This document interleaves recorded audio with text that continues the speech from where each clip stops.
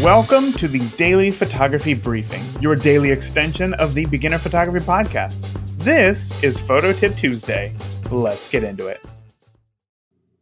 Don't be scared to shoot a lot. Some photographers, more experienced photographers, may have you feel bad for quote-unquote spraying and praying, as in taking a ton of photos at once and then hoping that some of them turn out. When you're new behind the camera, it's going to be hard for you to anticipate action to photograph.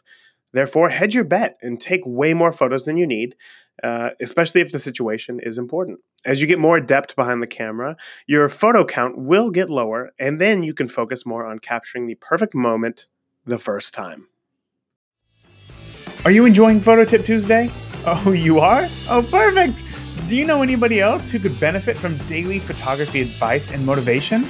Well, you would be paying me the ultimate compliment by sharing this podcast with a friend.